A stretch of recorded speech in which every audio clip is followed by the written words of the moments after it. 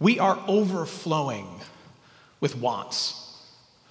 We want 2020 to come to an end.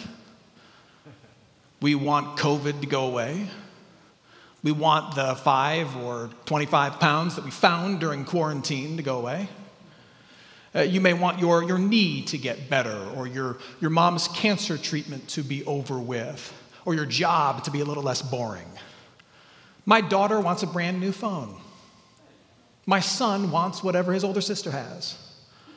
My wife wants to be left alone.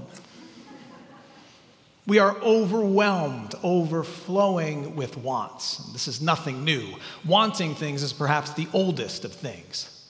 Ever since we got what we wanted in the Garden of Eden, we've been wanting things to be made right. We've been wanting God to interact with us and to make all the wrongs right again, to make our homes filled with nothing but joy again, to heal our bodies again, to give moms the rest they deserve and want again. We're overwhelmed with wants. What do you want? What are you longing for? What's not right in your world that you're hoping will get fixed? Can you think of anything? Advent is the time of year where we bring to God our wants. It's the time of year where we prepare for Christmas, which reminds me, you will not be getting a Christmas card from the Popovitzes this year. Not because we don't want to send a card, but really just because with everything that happened in 2020, it didn't seem right. I mean, 2020 was just a horrible year. In order to send a card to everybody that summed up the year perfectly, it would have to look like this.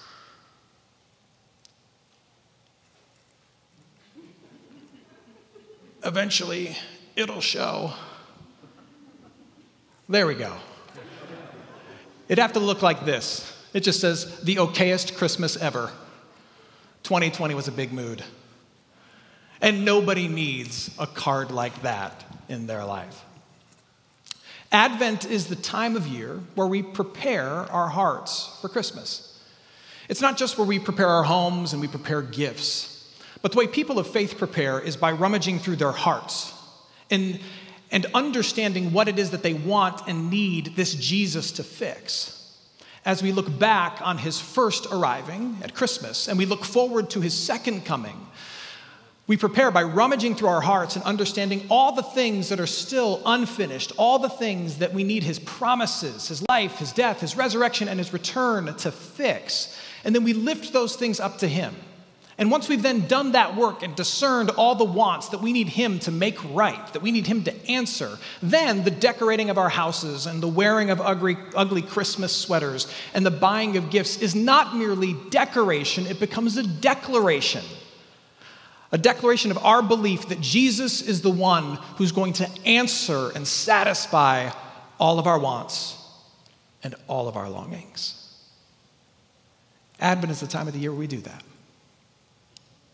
Now, what's interesting about Christmas is that God the Father sends a Savior who's going to answer all of our wants and satisfy all of them. But this Jesus who appears doesn't appear in a way in which we would want. That's certainly true of him arriving in the weakness of a baby. But even arriving as a baby, Jesus also arrives, ultimately you could say, as a shepherd. He arrives as the fulfillment of the 23rd Psalm. Jesus goes out of his way to say, that poem that David wrote about 1,000 years before I was born, that's who I've come to be. He makes it explicit. So once again, Psalm 23 verse 1 says this, "The Lord is my shepherd, I shall not want." And then Jesus shows up on the scene, and what does he say? He says, "I am the good," what? "I'm the good shepherd." Now, throughout this Advent study, we are going to look at the 23rd Psalm and how Jesus has been born to be our shepherd, savior, king. Now, in case it's not already clear, Jesus wasn't literally a shepherd. It's an analogy. It's the most helpful analogy to help us understand what he would do for the world and our relationship to him. But Jesus wasn't literally a shepherd, no more than you or I are literally sheep. Now, the reason David latched on to this analogy, the reason the Holy Spirit inspired it in him, and the reason Jesus laid hold of it when he began his ministry is because people in the ancient world, they understood shepherds. They all knew shepherds. They saw shepherds. They got shepherds. They understood that when you used the word shepherd, you were talking about someone who was with the ones that he was sent to. The shepherd is with the sheep. The shepherd knows the names of the sheep. The shepherd is in the day-to-day and in the dirt with the sheep. The shepherd, if necessary, will do whatever it takes to save the sheep from the wolves. It's an image, an analogy that's rich with meaning for people in the ancient world. And not so much for people who live today. You don't see a whole lot of shepherds here in Houston. What you see a lot of are Amazon delivery guys. That's what you see a lot of. Which, go with me, that could work too. Just think Jesus saying, I am the good UPS guy. And you are my primed package. It works. Like any good delivery man, he knows the name on the package. And he will see you safely home. Think about it, they do call Jesus the deliverer, I'm just saying. In the ancient world, however, shepherd rang deeply. It was not uncommon for kings in the ancient world to refer to themselves as shepherds of their people because their people understood what that meant. The king was saying, I want to walk closely with my people and I want them to know that I know their needs and I will be with them. What was unusual, however, was for a deity to be described as a shepherd. That did not happen, at least not until Jesus shows up and he's the Son of God, God in flesh, and he says, I am the good shepherd. Jesus is saying, everything that a shepherd does for his sheep, I will do for you. I will walk with you. I will care for you. I'll provide for you. I will lay down my life for you. I will be in the nitty-gritty and the daily and the dirty with you. And what I want to do with the time I have left is just dive into what it means to have a Savior who's a shepherd. What are some of the things that guarantees for us? And the first is this. If you have Jesus, who is a Savior, that's a shepherd, you shall not want for direction, for guidance, for leadership. You think about it, that's one of the primary things that a shepherd does. A shepherd guides the sheep. Now, there's usually a disconnect between how the shepherd guides and the way in which the sheep want to be guided. And the same is true today. You and I, when we say that we want God to lead us, we tend to think more in terms of Google Maps and less in terms of a shepherd. We want God to tell us turn by turn how to step into his will. Turn by turn, how to step into our awesomeness and a life that's worth living. And we want him to give us ratings on all the other side excursions that we could take. Should I take this job? Oh no, it's only rated 2 stars. Do not recommend. But that's not how God guides and directs. Yet you do have a shepherd who will guide and direct you. Here's how a shepherd guides and directs. A shepherd lets the sheep wander. And as they wander, the shepherd speaks.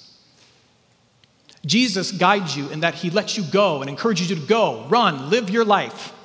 Live your life, but listen for his voice.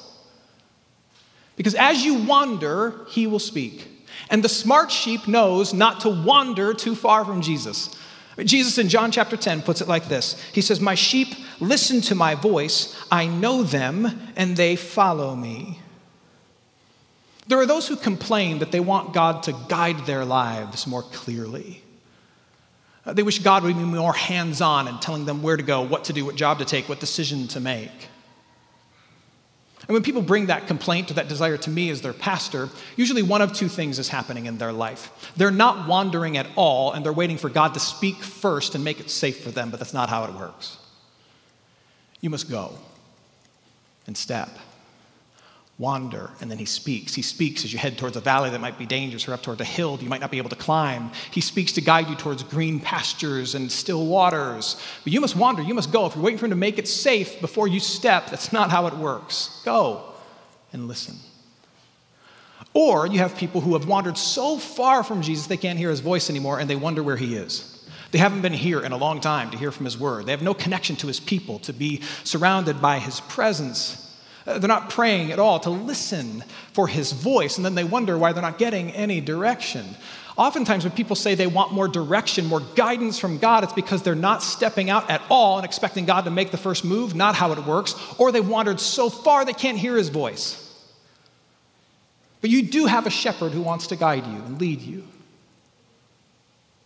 Listen for his voice. And be willing to wander out into the life he's called you into and trust that he will call your name. If you have a shepherd who is a savior, second thing that you can be sure of is that you will not want for nourishment.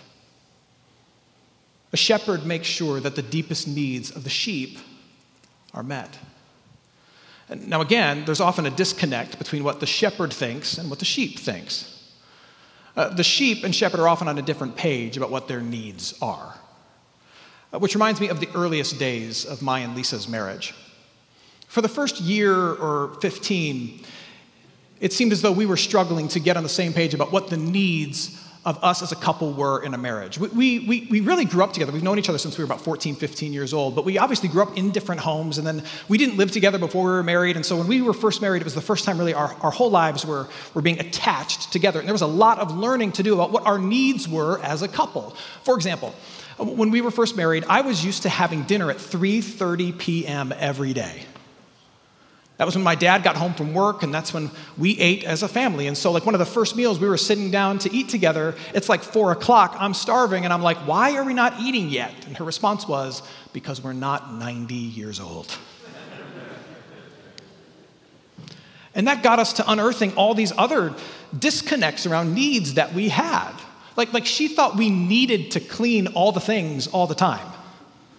And that was news to me. And so she started asking me questions. She's like, Matt, how do you know whether or not your clothes are clean? And I'm like, well, I smell them like a normal person. And then she got even more inquisitive. How often do we need to clean the bedding? And I was like, that's a trick question. My mom cleans the bedding, so I don't know. It took us a while for our needs to get aligned. And by that, I mean for all of my needs to change to hers. The sheep think that their need is often a thicket far from the fold, but it's not. The sheep think that they need to gorge all day on a particular area of grass, but they don't. The shepherd knows. Jesus knows what you need. We think we need to get this job. We think our kids need to turn out just like this. We think we need to get healed of this particular pain. We think we need a particular resource to deal with this particular problem. We need, but Jesus knows better. And living by faith means that we believe that even though our need that we articulate may not get answered in the way in which we want or desire, we still have a good shepherd who will lead us, who knows our deepest and truest needs, and he will lead us to still waters and green pastures. He will meet our needs. And just because you are going without something you think that you need, it doesn't mean that you are being deprived. No. You see, Jesus is more concerned with internal and eternal needs as a shepherd. We're trying to fill our stomach with all the things the world says we need. Jesus is trying to shape our hearts, and those are two very different things. He's trying to help us be filled with grace and mercy and trust in his words. We think we need to succeed at some particular plan that we have, which may be great on paper, but he's trying to get our hearts more deeply anchored into the peace that comes with his promises. And those aims are divergent at times. And what we have to trust is that even though my need may not be being met the way I want it to, we trust that Jesus is in the game of shaping hearts and minds and character. He, the good shepherd, like a good spouse, is realigning and refocusing our needs to the ones that will truly satisfy. You shall not want for nourishment. Third, with Jesus, the Savior, as your shepherd, you shall not want for safety. He promises that he will make sure that you are safe from the things, or rather should I say, the one thing that truly threatens your existence. This world is a dangerous place. And 2020 has reminded us of that more than perhaps anything else. In fact, a little side note, in my house, we were trying to think of what's the ornament we need to capture 2020 for the Popovits family, and we're stuck between these two things. Maybe you can help us. One is just a dumpster fire ornament, because 2020 has just been that for so many people. The other is a Christmas tree made out of toilet paper. That seems to sum up the experience for us. The world is a dangerous place. Jesus promises, however, to protect us from the wolves, rather, the wolf, the one great wolf that threatens his people, his sheep, is death. And he has already overcome it in his own death and resurrection. And he has promised that those who are part of his pen, who've been baptized into his kingdom, who hear his voice, who are marked as members of his fold, they need not fear death. In fact, his people for eternity will get to laugh at death. They may experience it, but they will not be overcome by it. Which is why Jesus is so bold as to say this.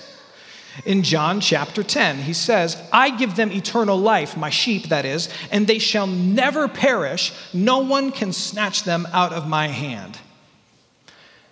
Ain't nothing gonna steal you from the shepherd who saved you. Hear me on that. Nothing. Now, that doesn't mean he won't let you be challenged and stretched and sometimes even scared.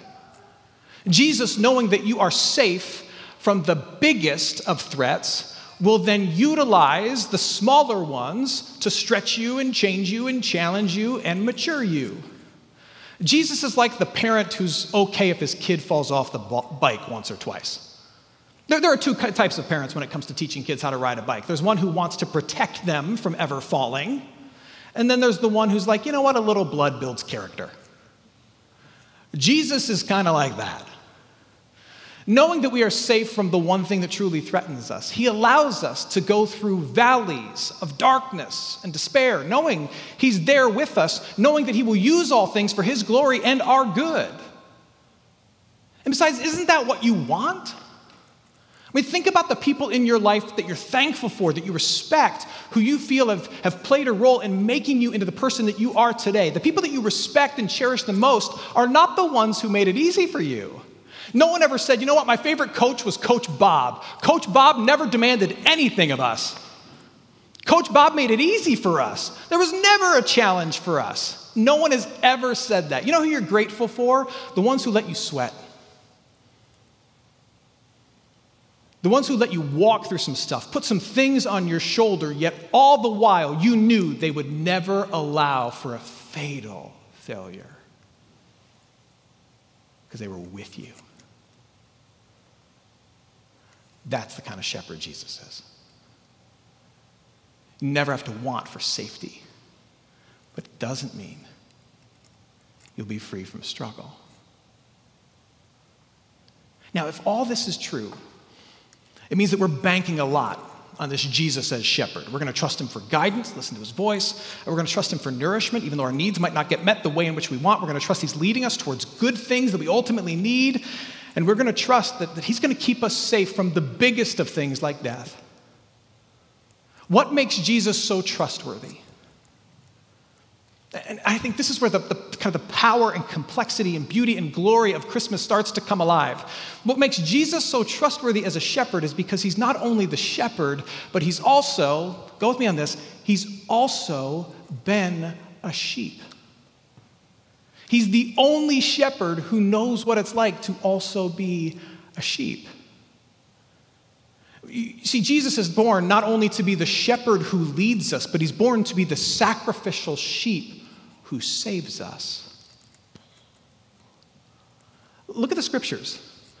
Look at this again. John chapter 10, verse 11. Jesus says, I'm the good shepherd. The good shepherd lays down his life for the sheep. Isaiah chapter 7. This is written about 730 years before Jesus was ever born. This is looking forward to Jesus. He, the coming Savior, was oppressed and he was afflicted, yet he opened not his mouth like a what? Like a lamb that is led to the slaughter. The Gospel of John chapter 1, Jesus' cousin, John the Baptist, knowing the role that Jesus would play, he refers to Jesus like this: Behold, the Lamb of God who takes away the sins of the world. He's both the shepherd who leads us and the sheep that dies to save us. He's both the shepherd who guides you, nourishes you, and protects you, and the sheep that lays down its life to serve as the atoning, forgiving sacrifice for you. He knows what it's like to be led to his own death. He knows what it's like to be sheared and killed. He knows what it's like to have his whole life taken from him for the good and the blessing and the benefit of others. He knows all of that. What makes Jesus worthy of following as a shepherd is that he knows what it's like to be a sheep led to slaughter. And he was led there for you to cover over your sins and forgive you. And then he rose from it to show his power. You have to be led by somebody in this world. You have to give your heart to something in this world. Is there anybody else who could lead you, who could say that he's also been where you are, died your death, risen from your grave, and doesn't ask anything of you fully and completely that he has not experienced himself? There is no one. That's what makes Jesus worthy of our trust.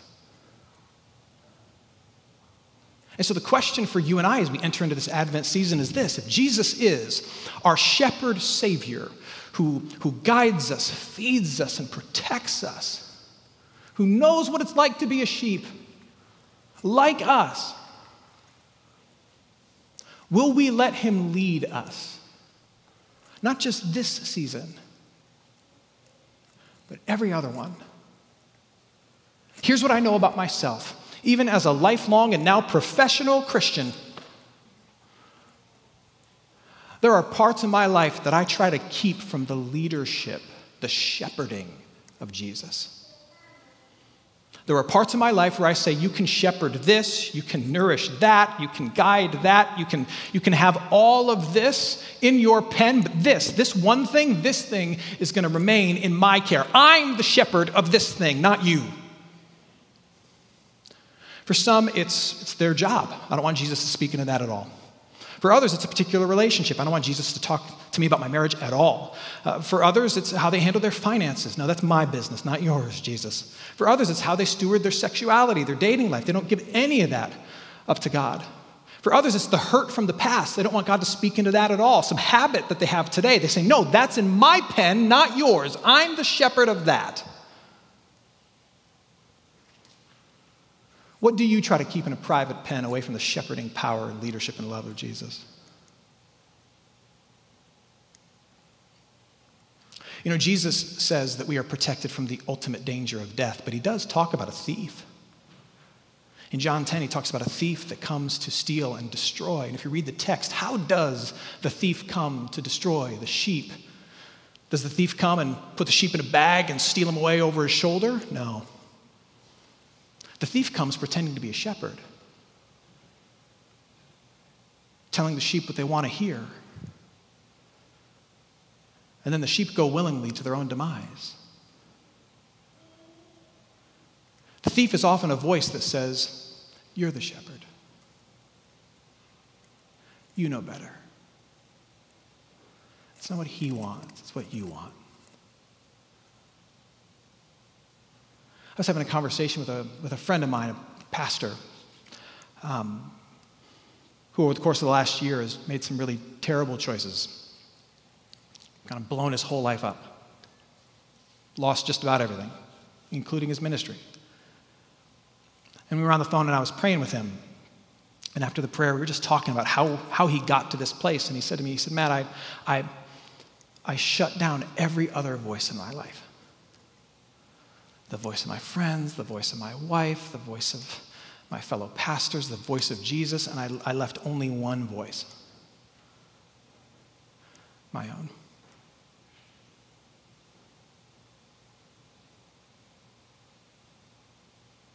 When you hear a voice that says, do what you want, indulge the urge, you're the shepherd of your own pen, that is the voice of the thief. And you better run. Run towards the true shepherd. The true shepherd who says this, I came that may have life and have it abundantly.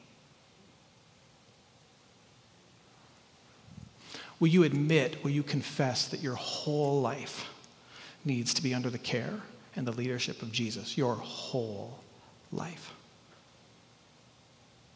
And this season, in so many ways, is about receiving gifts. But what if, as we start Advent, you began this season by giving a gift to your shepherd king? By giving a gift of Jesus to Jesus that says, even this part of my life, I want you to speak into. Even this part of my life, I want you to guide me. I want you to direct me. I want you to nourish me. I want you to protect me from myself. Even this, Jesus. Would you consider that? There are so many ways in which we can describe who Jesus is and what he does for us. There are words like Lord, Savior, Redeemer, Deliverer, but there is one word that has endured since the very beginning, even through today. It's the word Jesus himself uses to describe himself. There's an image scrawled in the catacombs of early Christians in Rome. It's an image that dates about to 200 AD. It's one of the few images in the catacombs where hundreds of early ancient Christians are buried. And it's the image, it's hard to make out, but it's the image of Jesus, the Good Shepherd. If you look closely, you'll see Jesus has a sheep over his shoulders and then one at each side. He's carrying one and caring for the others. In the face of death, in the face of persecution, in the face of all kinds of loss and hardship, there was one image that gave followers of Jesus the most hope, and it was the image of Jesus as the Good Shepherd. You, my friends, because of Christmas, you have a Savior who is a shepherd. May you believe that more deeply and more fully this year than any other year before. May you know that there is a voice calling your name to guide you through whatever you're going through. May you know that even though there's a particular need that's not being met, you are still being nourished by the one who knows you best. And may you find peace in the fact that he is keeping he's keeping you safe. And may you trust him. May you give to him that one thing. You know what it is. That one thing that you are so tempted to shepherd yourself. More next week. Let's pray. Heavenly Father, we thank you that you've sent your Son to not only be the sacrificial sheep, to cover over our sins, but to also be the shepherd who leads us and guides us. Give us a greater awareness in the week that's ahead of his leadership. Help us to listen for his voice and to not wander too far away from it. Help us to trust in moments of need and want that he's caring for us, and help us to find peace in moments of fear. And Lord, protect us from ourselves that we might stay closely connected to our Good Shepherd. We ask all of this in Jesus' name. Amen.